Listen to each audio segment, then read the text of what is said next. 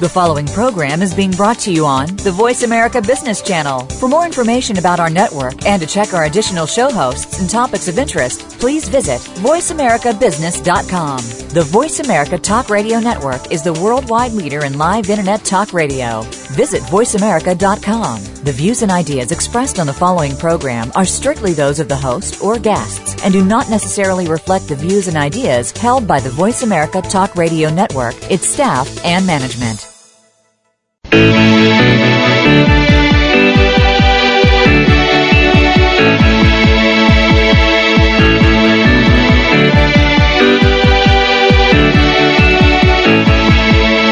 This hour of the Costa Report is brought to you by Dole Food Company, the world's leading producer and distributor of fresh fruits and vegetables.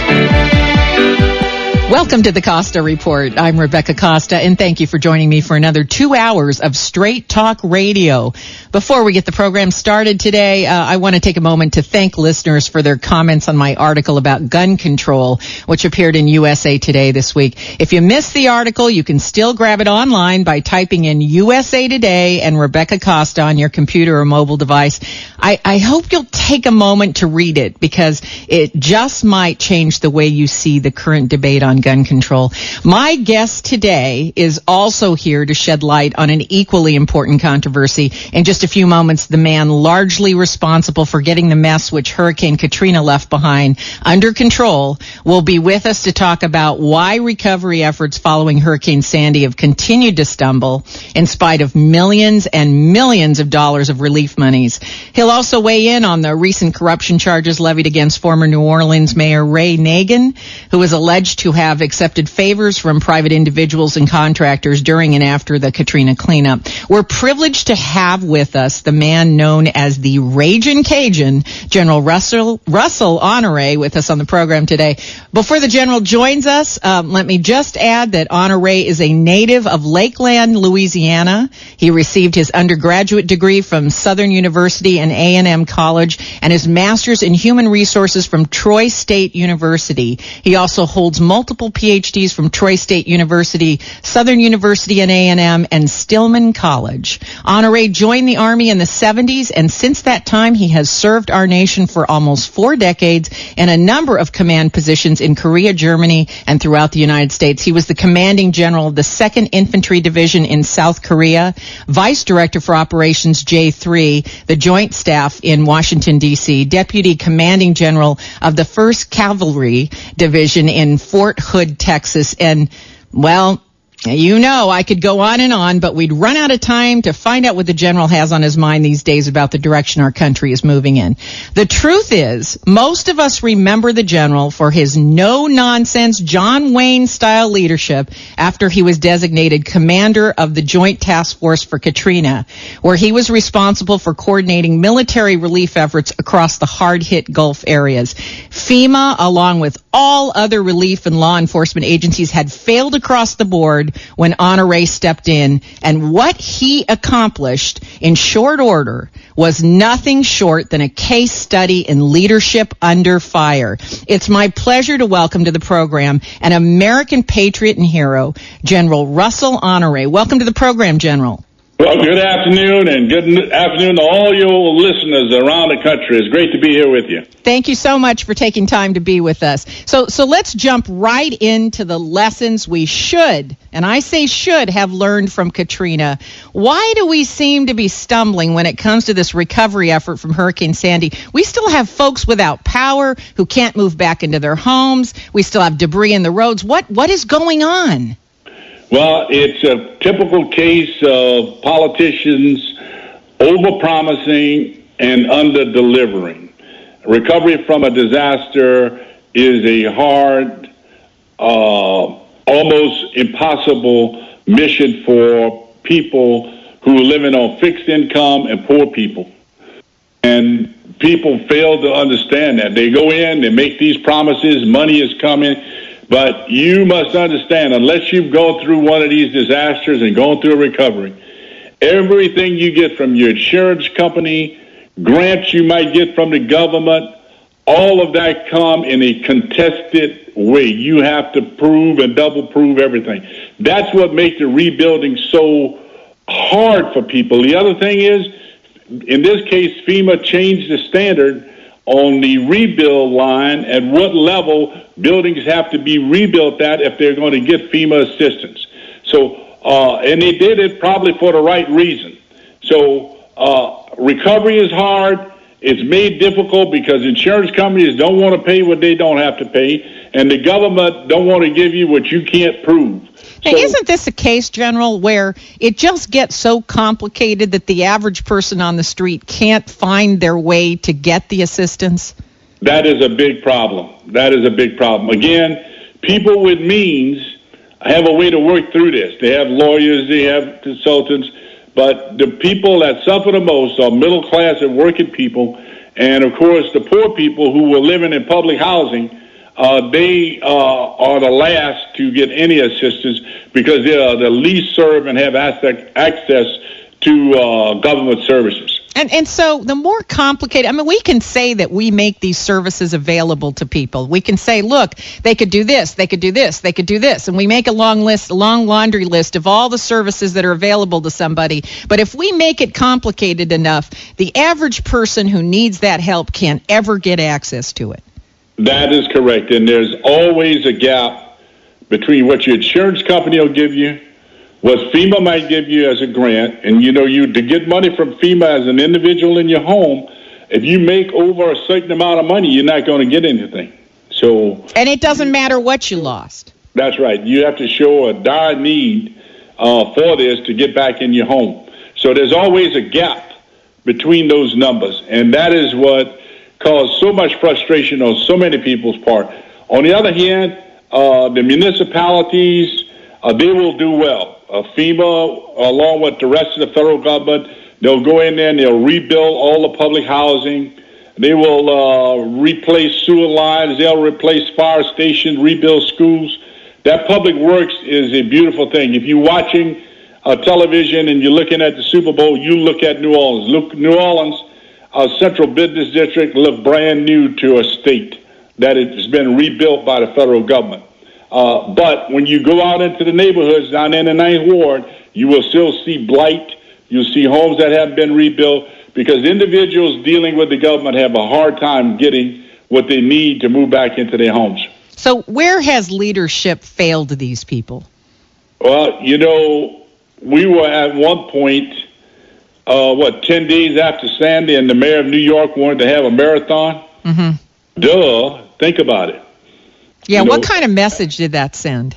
Yeah, that city was ready to move on. They wanted to be known as the financial capital of the world. They were still having conventions.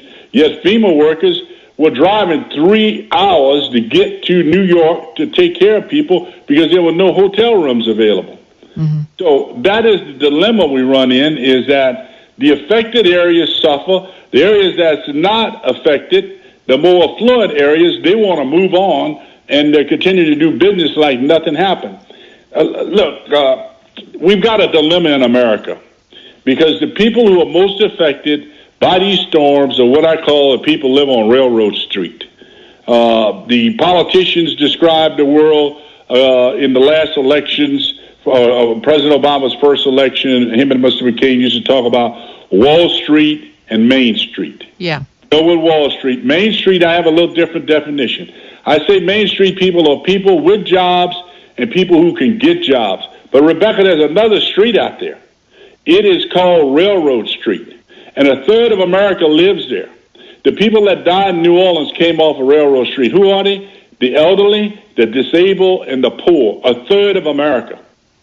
That's right. And after a disaster, we have to understand that it's easy to point fingers and say, well, gee, they should have stocked up on water. They should have bought batteries and flashlights. These people are living paycheck to paycheck. They don't have the means or the money to be proactive and to prepare. If they did, I'm sure they would prepare. But, I hear a lot of people get very judgmental and say, well, we warned them. They should have gone out and bought a week's worth of food. They should have stocked up on batteries. They don't have the money to do that. And I don't know why people cannot understand that those folks who you describe that live on Railroad Street even have trouble preparing for a disaster. And I know that that's something we're going to talk about in this next segment, because you have committed yourself to a culture of preparedness. But I want to talk about how these people on Railroad Street, how do they prepare? Because if they're the ones that are most victimized by these disasters, then they're where our attention should go. We have to take a short commercial break. When we come back,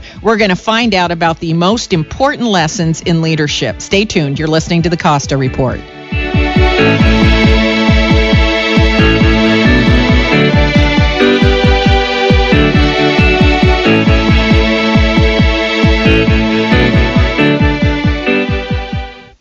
Just about everyone knows that fruits and vegetables are good for our health, but not everyone knows how to build a healthier plate.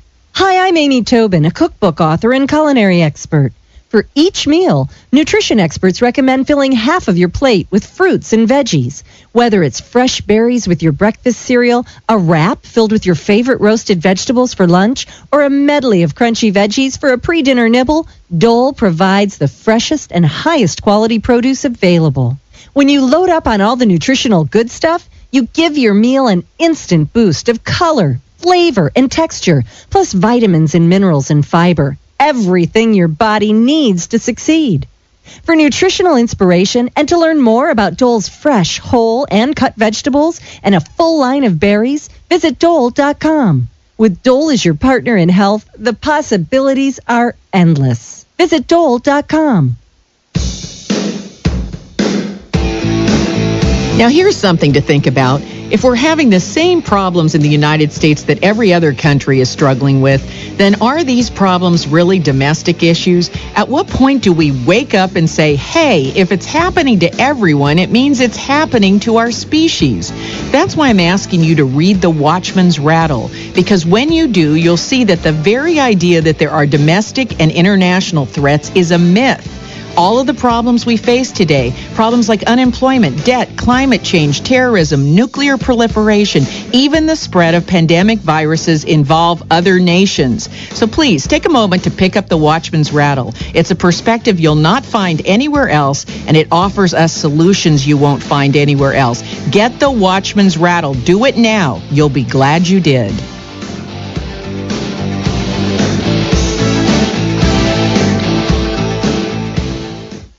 Severino's Bar and Grill in Aptos has a new menu for the new year with fresh salads, tasty appetizers, and affordable entrees. If you've enjoyed Severino's Bar and Grill before, it's time to come back for the new tastes. If you haven't been by before, come on in. What's stopping you? Severino's is a great place to meet with family or friends. Call 688-8987 or online at seacliffinn.com. Try some fantastic new dishes at Severino's Bar and Grill inside the Seacliff Inn off Highway 1 in Aptos. That's the sound of you and your family being radiated with potentially harmful radiation by your PG&E smart meter. Now there is a solution. Smart Meter Guard. Let's slide a smart meter guard over your smart meter and listen again. Nothing. Smart Meter Guard blocks over 98% of the radiation being emitted from your smart meter. Live radiation-free at your home or office with Smart Meter Guard. For more information, visit our website at smartmeterguard.com. That's smartmeterguard.com. Ranger Station, Ranger speaking. Hi, I'd like to report a bear sighting, as in Smokey Bear. Continue. I was burning yard waste. He told me to remember that if it's too hot to touch, it's too hot to leave. You know, 9 out of 10 wildfires are caused by humans. That means 9 out of 10 wildfires can be prevented. I know that now. As usual, the talking bear gets all the credit. Always burn responsibly and contact your local fire department for open burning regulations. Brought to you by the U.S. Forest Service, your state forester, and the Ad Council. Learn more at SmokeyBear.com. Only you can prevent wildfires. Dave Allen here. Remember this, Sundays, 4 p.m., for an array of different world-acclaimed, eclectic, esoteric conversation and guests. Every Sunday at 4 p.m., right here on AM 10 KSO, and realize why. I'm not going nowhere. I've got staying power. Welcome back to the Costa Report. I'm Rebecca Costa, and my guest today is the individual largely credited with bringing law and order back to New Orleans and for the successful recovery effort following Katrina, General Russel Honore. Now, General, I read your book on leadership, and one of the first principles you talk about is the fact that a leader must learn to do the routine things well. So here's my question. Are sudden disasters like Katrina and Sandy or even a terrorist attack part of what you mean are routine things? Is this the new normal? I think a better answer to that would be the point two, which is don't be afraid to take on the impossible.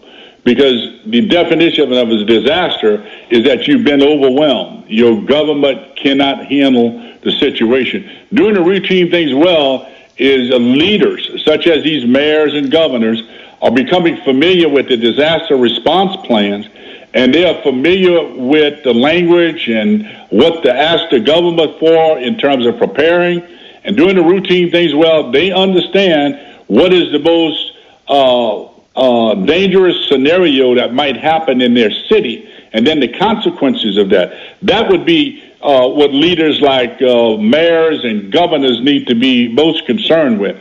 And then not being afraid to take on the impossible, because when you hit a disaster hit you, you are not going to be able to control the outcome unless you're well prepared, and people are going to die, and you need to be prepared to deal with that and tell people where they can get help and make sure you're sending help to the most vulnerable population. When you walked into, now I happen to know a little bit about what happened in Katrina and also on other on-the-ground disasters, because you may not know this, General, but I'm a first responder for the American Red Cross. So I know that frequently when I walk in, I'm walking into chaos.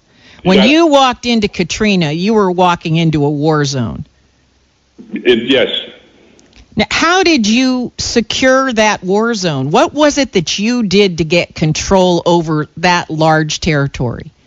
Well, number one, to get people the ability to talk with one another, hand out satellite phones to every mayor I ran into that didn't have one, and to get them to start talking to one another as opposed to just talking to the press.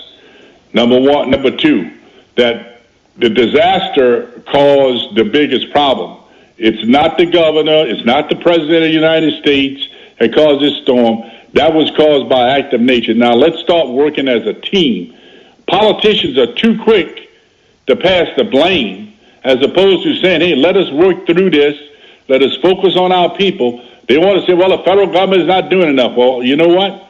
If the roads were open, the federal government would be there. If the airports were open, they would be there. The definition of a disaster is that you've been overwhelmed by your ability to deal with and take care of the people. Too much happened in Katrina, where initially people were blaming the federal government for not being there quick enough, when in essence the infrastructure broke with about 60,000 people in the city that didn't evacuate. Right, but it's the local infrastructure broke down. It wasn't the federal infrastructure. That is correct. The levees broke. The roads got overmatched, but some stupid things happened before that, Rebecca, I got to tell you. The mayor of New Orleans, who's now coming under indictment, to his credit, on Friday before the storm, he was trying to evacuate the city, and the school board, which don't work for the mayor, which happens in a lot of cities, these independent elected officials, decided to keep school open in New Orleans on Friday. So he's trying to evacuate the city. Voluntary evacuation, school stays open. And he doesn't have the authority to close the schools.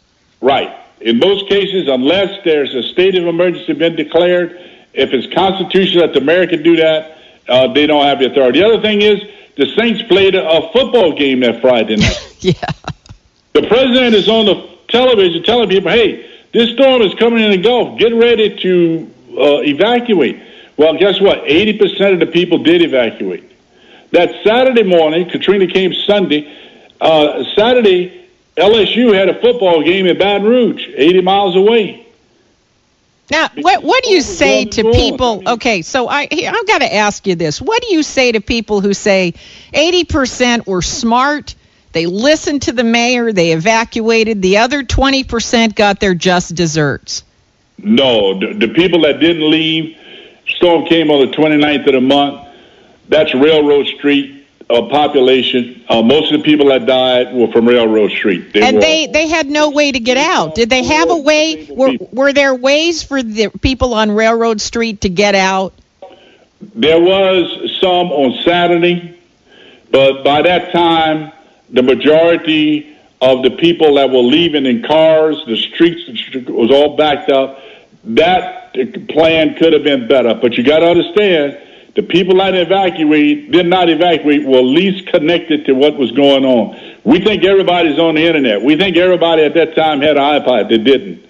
The elderly, the disabled, and the poor are not as connected as the rest of the community. Those that were informed, people that were working class people, most of them, their cars didn't work. Those on fixed income, they didn't have any money. The checks don't come until the first of the month. Those were the dilemmas we had and why that other 20% did not evacuate. We're always really quick to come in on the back end after the disaster, but we don't seem to have any apparatus to help Railroad Street get money, get access to resources to get out and to preempt them getting trapped. Why don't we have any kind of assistance program on the front end as part of your culture of preparedness? Well, that brings up the bigger issue, Rebecca, is how we deal with the vulnerable population, the elderly and the disabled. About 15% of our population have some disability. I can tell you those people that were left in the Rockaways there in New York that were eventually evacuated last minute and after the storm hit, they were in public housing. Mm-hmm. They don't have cars. They're on fixed income. Many of them have in-home health care. The others live in nursing homes. That is the dilemma we have. And to get on the front end of it, as you say, it requires local teams that can come together and evacuate them before the storm arrives. Just this year, we had a Hurricane Isaac came to Louisiana, Category 1. And wouldn't you know, after the storm hit, we had the great Louisiana National Guard going in to have to evacuate nursing homes that were flooded by Category 1, that were outside the levee system. Why weren't those people evacuated before the storm? I don't know. But it comes back to public policy on these type of events, that the nursing home be evacuated when we know that there's a threat coming. I'm an evolutionary biologist, General, and I will tell you that what has caused human beings to be at the top of the food chain above all other living organisms on the earth is our ability to look ahead and see the consequences that are coming, and then to fashion an action in the present to avoid a negative outcome. We are master preemptors, but it feels to me we have squandered this capability. I think you're right. And, when the people in New York looked down on what was happening in New Orleans, they said, well, our leadership's better, our police department's better, et cetera. That was kind of the tone coming out of New York after Katrina. And then we saw Isaac come last year, and we saw Sandy come this year. And you come to find out, one of the things that happened during Katrina was the New Orleans Police Department evidence room was flooded because it was in the basement of the courthouse. Yes. Well, I'm sorry to interrupt you, General. We just have to take another break, and we're going to try to get back to the principles of leadership when we come back. You're listening to the Costa Report.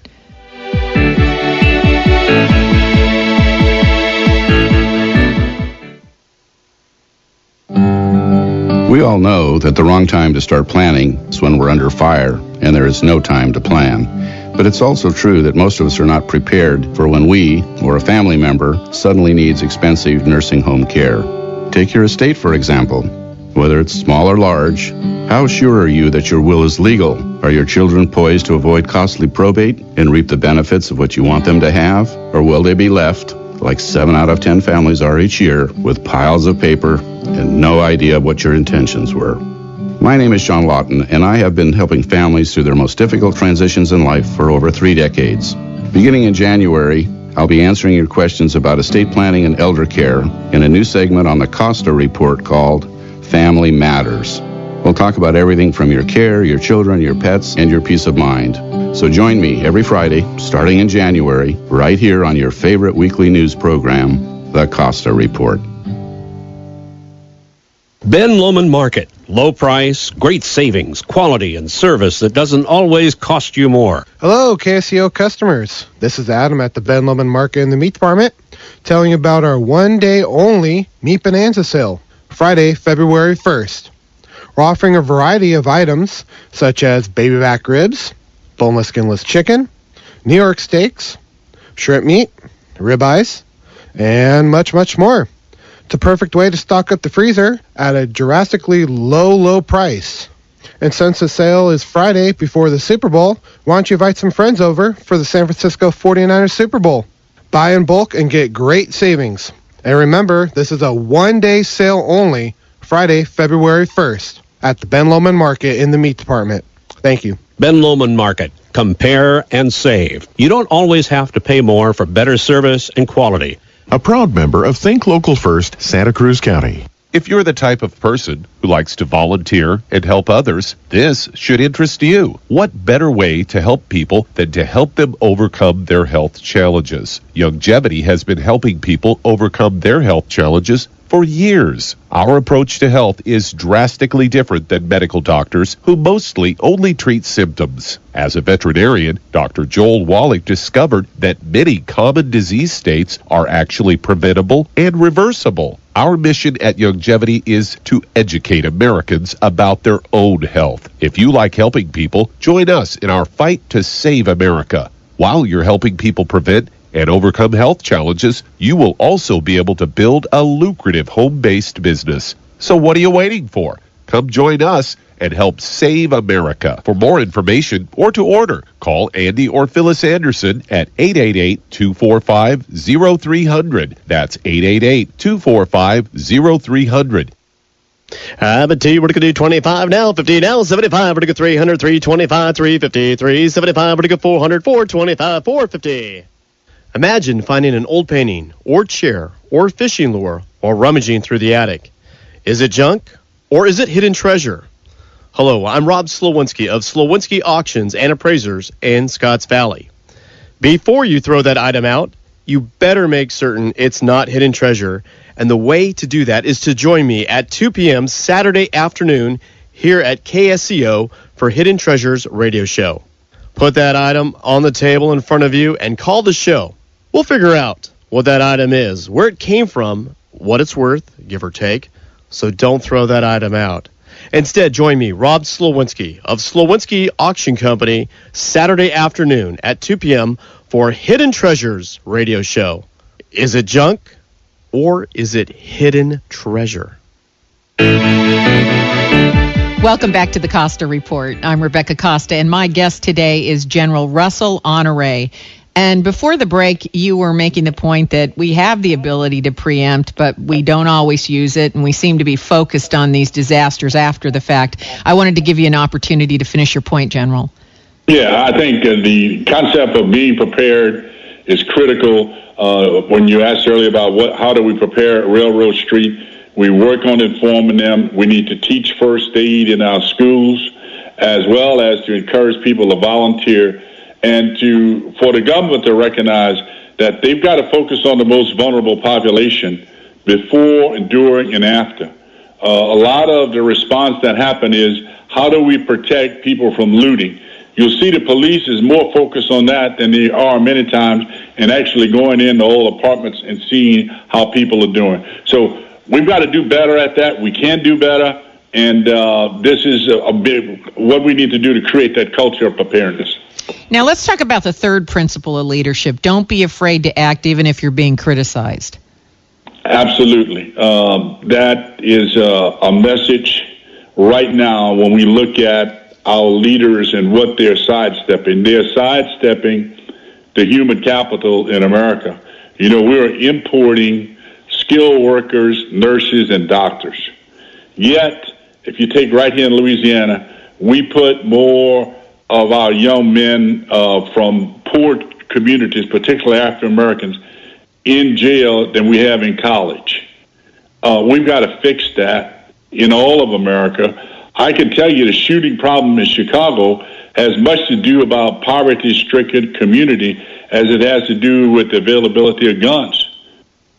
We've got to fix that, and we can't look the other way, because unless we fix that, we're going to continue a cycle from cradle to prison system in these poor communities, these urban areas, where these young people are growing up, they're undereducated, underserved, and they end up shooting somebody, doing drugs, or going to prison. We've got to stop that cycle. But aren't all our leaders take that on? But General, aren't all our leaders dependent on popularity? No popularity, no reelection, no campaign money. I mean, how do they decide it's okay to be criticized and be a good leader and act for the greater good? How can they do that? Their careers would be very short-lived. Well, I think, when General Washington won our freedom, he was focused on one thing: freedom, and of our people, the people that fought for them, with him, our ancestors. They didn't fight for pay; they fought for freedom. We've got to have a clear understanding that progress and freedom is not free. It comes with sacrifice, and leaders need to be prepared to do what we have to do to invest in our human capital, that part that's not participating in the economy, that's disengaged because they're not educated, and it looks like we don't care about them. I spoke to one politician and said, we'll just build more prisons. I said, well, how's that working out, buddy? Yeah, that's right. We keep building more prisons, cause more money. We're just basically warehousing a whole segment of our population. Right, and it goes back to young boys, males, in these poor communities that are not reading at fourth grade reading level. There are tests that being done in America right now, or surveys, to determine how many prisons we're going to need in 20 years, looking at fourth grade reading level inside of some of the... Isn't it awful that we can predict how many prisons we need by literacy levels? That we can do the math and be able to predict how many cells we need. I mean, we're in such a ditch in terms of our thinking, and I couldn't agree with you more. Now we've been talking about leadership, and so let me ask you about former mayor of New Orleans, Ray Nagin. He's been indicted on corruption charges for accepting personal favors and bribes during and after the Katrina recovery. Now, one of the things I know is that the two of you have radically different styles of leadership. So I just wanted you to talk a little bit about what it was like working with Nagin when you landed there. Well, it was different. He was emotionally charged. He was tired. He was being beat up pretty well in the press. And his response was to yell back that he needed help from the state and the federal government, and that it appeared that nobody wanted to help him. Where he lost sight of is when the airport's closed, the roads are closed, it's going to take a couple of days to get the logistics in there. Politicians forget responding to a disaster is not about getting on television and promising the world. It's about something called logistics, Rebecca. That's right. Getting food and water. Forget the press. You got to open up roads. If you don't open up roads, nothing can get in and nothing can get out. Right, so you're going to take you some time to get to everybody. So what many of them don't understand, as opposed to blaming the government for not being there, use that time to get people prepared, communicate with them, and make sure that they are as prepared as they can before the disaster comes, then communicate to the people on where they go to get help. That is the biggest thing politicians need to do. And in this case, Ray spent a lot of time sometimes with a not well-articulated message, but an emotionally charged message that sometimes people didn't take him with the respect they should have, because he was shooting off, started the blame game early, as opposed to saying this is the help we need and we're going to take care of our people. And he didn't seem to inspire confidence of his people. And as you point out, part of leadership is to get people to do the right thing. And this is the key word you use, willingly. Absolutely. And to do that, you have to have a team. Rebecca, look, there was a decisive relationship between the mayor and the governor. The press made a big deal out. I saw them work as close as they could during the disaster, but the press kept talking about, well, Reagan didn't support the governor when she ran for governor. Well, I didn't see that as a friction point, But it speaks to another point. The press will come in quick and heavy, and they start reporting. And that mayor and that governor never caught up with what the press was putting out in terms of being able to respond to it. They were dealing with logistics issue, and the press really did not serve them well. And looking in hindsight, many people I talked to in the press, that they did some hasty reporting, which did not inspire confidence of the rest of the country as to what was happening in the city. That's right. However, he is a very big fan of yours. I mean, he credits you with bringing New Orleans back. I can tell you that he wasn't hard to work with from my relationship with him. No, he was very grateful to have you show up and take charge. His heart was in the right place. He was overwhelmed. 80% of his city was underwater. About half of his police department were isolated, either couldn't talk to them, they didn't know where their families were. And, sometimes we make rules that are just turn out to be stupid. They passed a law in the city of New Orleans a few years before Katrina that if you worked for the city, you had to live in the city. Well, guess what happened, Rebecca? The storm come, all the city workers live in the city. They all left. Right. Or they have to leave. And they were all evacuated or forced to evacuate or had to take their families out. So that's a systematic problem. Absolutely. I couldn't agree with you more. Now, I wanted to move on to foreign policy because you spent quite a bit of time in South Korea, and now we've got this nuclear threat rearing its ugly head. As a former commander charged with that security in South Korea, what steps do you want to see our leadership start taking? Well, to be bold. As long as we walk around South Korea, we need a little Reaganism here. Hey, look, we're not scared of you. We're going to communicate. We're going to look at you in the eye. We continue to skirt around North Korea like we're scared of them. Nobody wants to see a war. But as long as they can push South Korea around, and at the end of the day, what we do with North Korea, the South Korean people have to be prepared to cash that check. Because if we push too hard and North Korea starts sending artillery shells, they're going to land in South Korea. And they can put thousands of them down in the first day. Absolutely. So we have a balancing act there to make sure that the people in South Korea have the will to stand up to the North. Now, General, we have to take our last break here, but when we come back, I'd like to continue this because I think that you have a lot to say about our security risks overseas. You're listening to the Costa Report.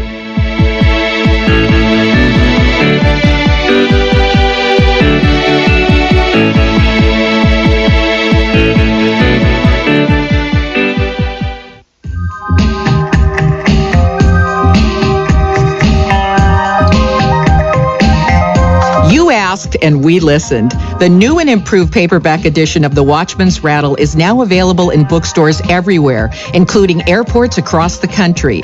If you've been hemming and hawing about not having time to go online or pick up a copy, well, now you don't have any excuses. Find out why government gridlock, terrorism, epidemic obesity, crime on Wall Street, even problems with education and health care have an evolutionary basis to them. Because when you do, you'll never look at our problems the same way. So pick up the freshly printed paperback edition of The Watchman's Rattle. Don't wait. Do it now. Give yourself a real reason to feel optimistic. That's The Watchman's Rattle, available everywhere you are.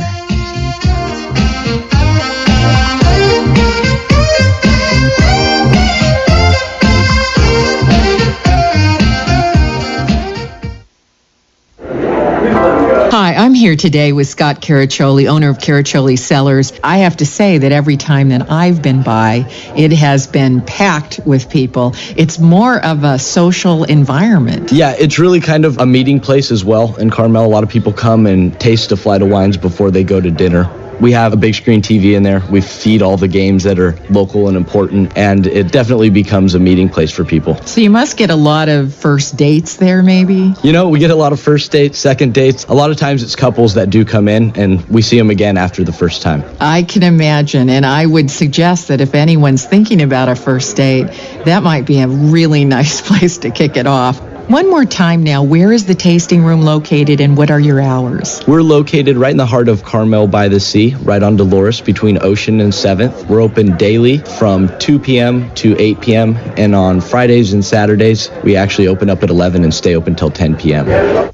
Radio is the best media in the world because you can be productive, you can learn, and be creative. Now there's a way to make it 10 times better. This is Bob from C. Crane, and if you have a high-speed internet connection and a CC Wi-Fi internet radio, then your reception problems are over. The CC Wi-Fi uses your internet connection to give you crystal clear reception. It has a dial and a speaker, so it offers the convenience of a regular radio. You can most likely listen to your favorite radio program and stations from back home, even if home is in a different state or country, with absolute clarity. The variety of stations available is incredible. It's a remarkable radio experience. To order a CC Wi-Fi, give us a call at 800-522-8863. That's 800-522-8863. Or visit us online at ccradio.com. C. Crane, the high-performance radio and light company. The original Stagnaro family has been in business since 1879. The Stagnaro name stands for quality, quantity, and great service. The family's Gilda's restaurant on the Santa Cruz Municipal Wharf is still the fishing headquarters of the Santa Cruz area. It's where fishermen gather each morning for coffee and breakfast before heading out on the bay. Stop by Gilda's and say hi. Dino looks forward to meeting you at Gilda's on the center of the Santa Cruz Municipal Wharf. Hello, this is Donald Davidson, the host of the Perspectives radio show on Saturday at 12 noon. We have a variety of programs from constitutional rights and issues to controversial alternative health views. We interview well-known authors from many walks of life, attorneys from many fields, and internationally known health doctors. So, to hear a different perspective, join me, Donald Davidson, special guests, and regular guest hosts every Saturday at 12 noon for the Perspectives radio show, right here on KSCO. Welcome back to the Costa Report. I'm Rebecca Costa, and my guest today is General Russel Honore. And before the break, we were talking about the precarious position the South Koreans are in, especially with North Korea's ongoing nuclear program. And I believe, General, your position is that we need to come at this problem from a position of strength. So tell us a little bit about what you mean. Yeah, we need to ensure that the South Koreans continue to modernize their army, along with Japan, which is primarily a defense force, because they will be the front lines that will receive North Korean missile if this goes to a shooting war. The other thing we've got in the room is the same problem MacArthur and Truman had on the peninsula. China. Well, now I can't let you get away with that. Explain what you mean. Well, might as well go for it, General. Well, I'm going to go for it. China is a trading partner. They're the number 2 economy in the world. The U.S., Japan, leading the way there. We got China, 1.3 billion people. What you won't see people talk about is China is not anxious to see peace between North and South Korea. The South Korea economy, people make 20 times more per capita than the people in North Korea. The South Korea democracy, the population is double of North Korea since the Korean War. So are you saying that South Korea, are you trying to say that... in South Korea coming to its border and bringing that level of freedom and democracy to its people. So are you saying that South Korea is not only a competitor to China, but it sets a bad example as a democracy, a functioning democracy? Well, South Korea is a functioning democracy. China does not want that level of democracy on its border. I see. And so they're not anxious anytime soon to see a resolution between North Korea and South Korea. But doesn't North Korea's nuclear program pose an equal threat to China? I can't imagine any country in Asia wanting to see the head of North Korea get a hold of a nuclear weapon. Can you? Well, I think China is playing front room, back room on us. Oh, boy. And in the meantime, any disturbance that North Korea creates cause the U.S. to spend resources, energy, political, economic, military capital to keep the North Koreas in check, which means that gives China, we're a competitive nation with China, to be able to put its resources in other things. That is my take on it. At the end of the day, it's the same problem Truman had. How do we keep the Chinese in check? At the same time, how do we have an economic relationship with China and borrow money from them, creating wealth in their country and building things in China so we can buy it cheaply in our big box stores here in America? That's the dilemma. Can you have an economic relationship with an enemy? Well, let me put it this way.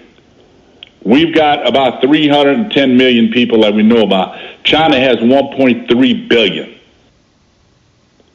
That is the challenge. And at some point in time, how do we kind of keep China in the box from being aggressive?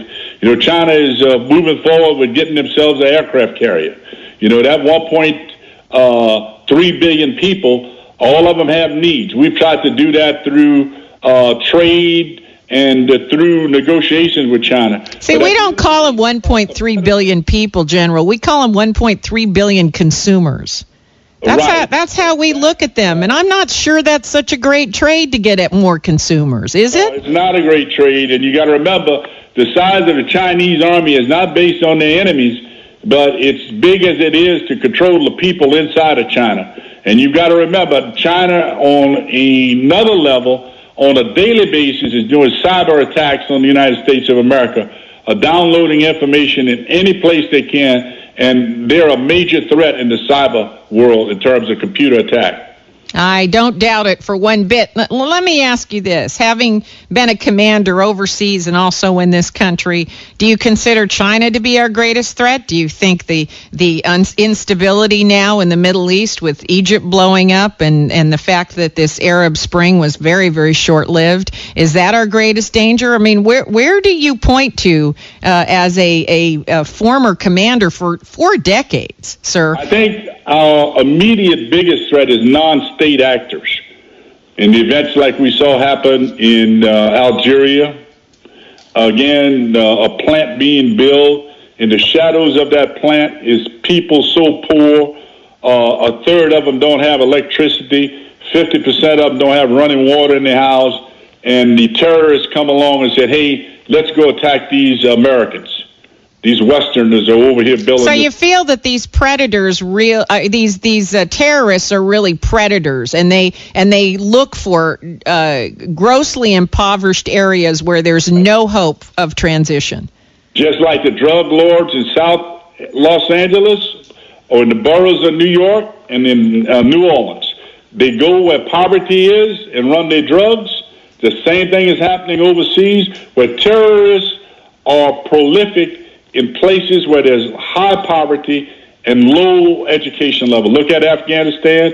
Look now in Syria. I mean, that is the problem. Now, Doug Saunders wrote a book called Rival Cities, where he was talking about these hubs of poverty that tend to build up on the outside of metropolitan areas. And he says that if the government doesn't build some pathway for assimilation for those that are poor and desperate, what eventually happens is that these areas of poverty, these railroad streets, as you call them, they turn into nests for violence and upheaval.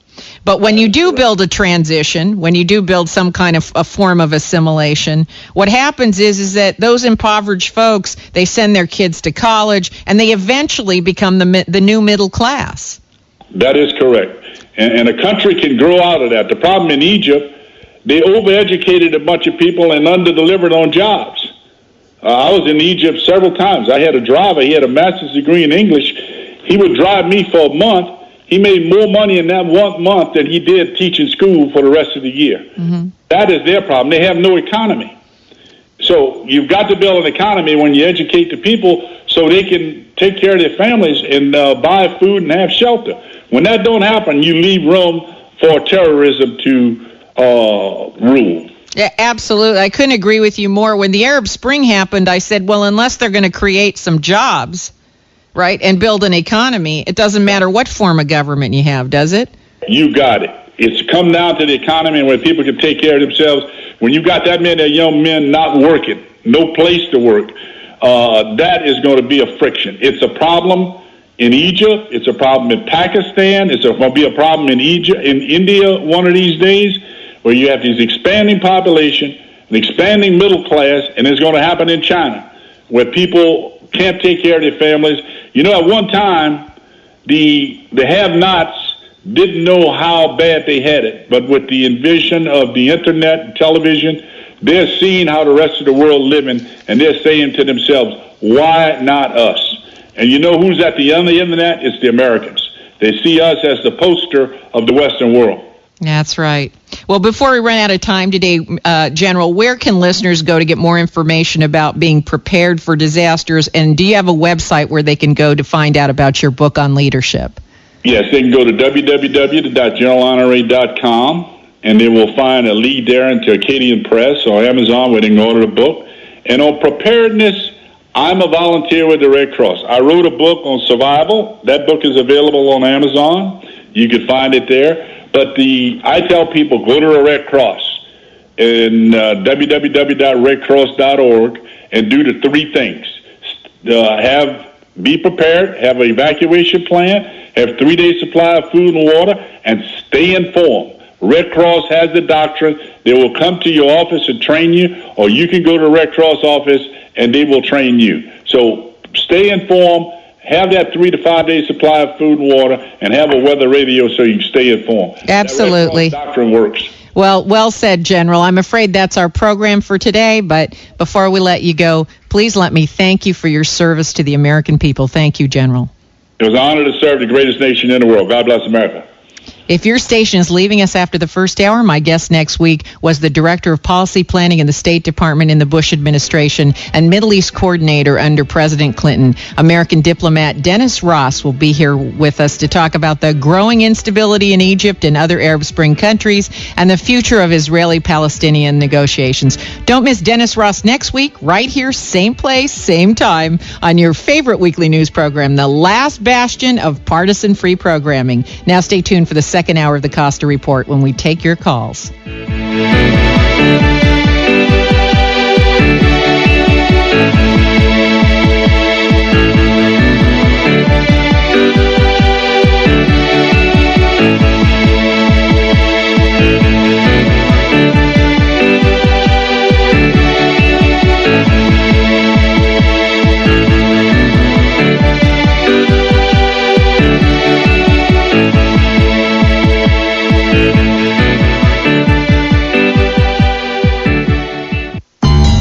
Hi, I'm Judy Profeta, owner, broker, and active real estate agent of Alon Pennell Realtors, a locally owned real estate company. We've operated on the peninsula for over 16 years, currently located on the corner of Ocean and Dolores and Junipero between 5th and 6th in downtown Carmel. We serve the Monterey Peninsula, focusing on Carmel, Pebble Beach, and the Carmel Valley. Our firm of about 50 agents represents everything from Carmel Cottages to Pebble Beach Estates and oceanfront properties to Valley Vineyards. We are actually known for our vast inventory of fine properties. Drop by and see us, or better yet, visit our website at apr-carmel.com. That's apr-carmel.com. Or you can give us a call at 831-622-1040 and make sure you tell them Judy sent me. Discover the difference at the Garden Company. The difference in the way you're greeted. The difference in the quality and diversity of our plants. The difference in the knowledge of our staff and their commitment to your positive shopping experience. Hi, I'm Charlie Koopman of the Garden Company Nursery and Gift Shop, a family-owned garden center since 1986. Let us help you create colorful containers for your deck, a fragrant planting for your entry, or an edible landscape for your personal harvest.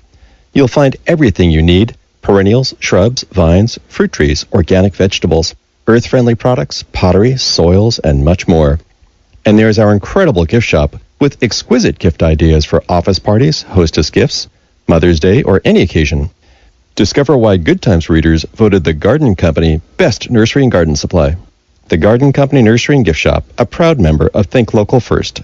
2218 Mission Street, across from Safeway on the west side of Santa Cruz. The Garden Company Nursery and Gift Shop, a family-owned garden center since 1986. From San Jose to Salinas, Red Hot News Talk, AM 1080 KSCO Santa Cruz.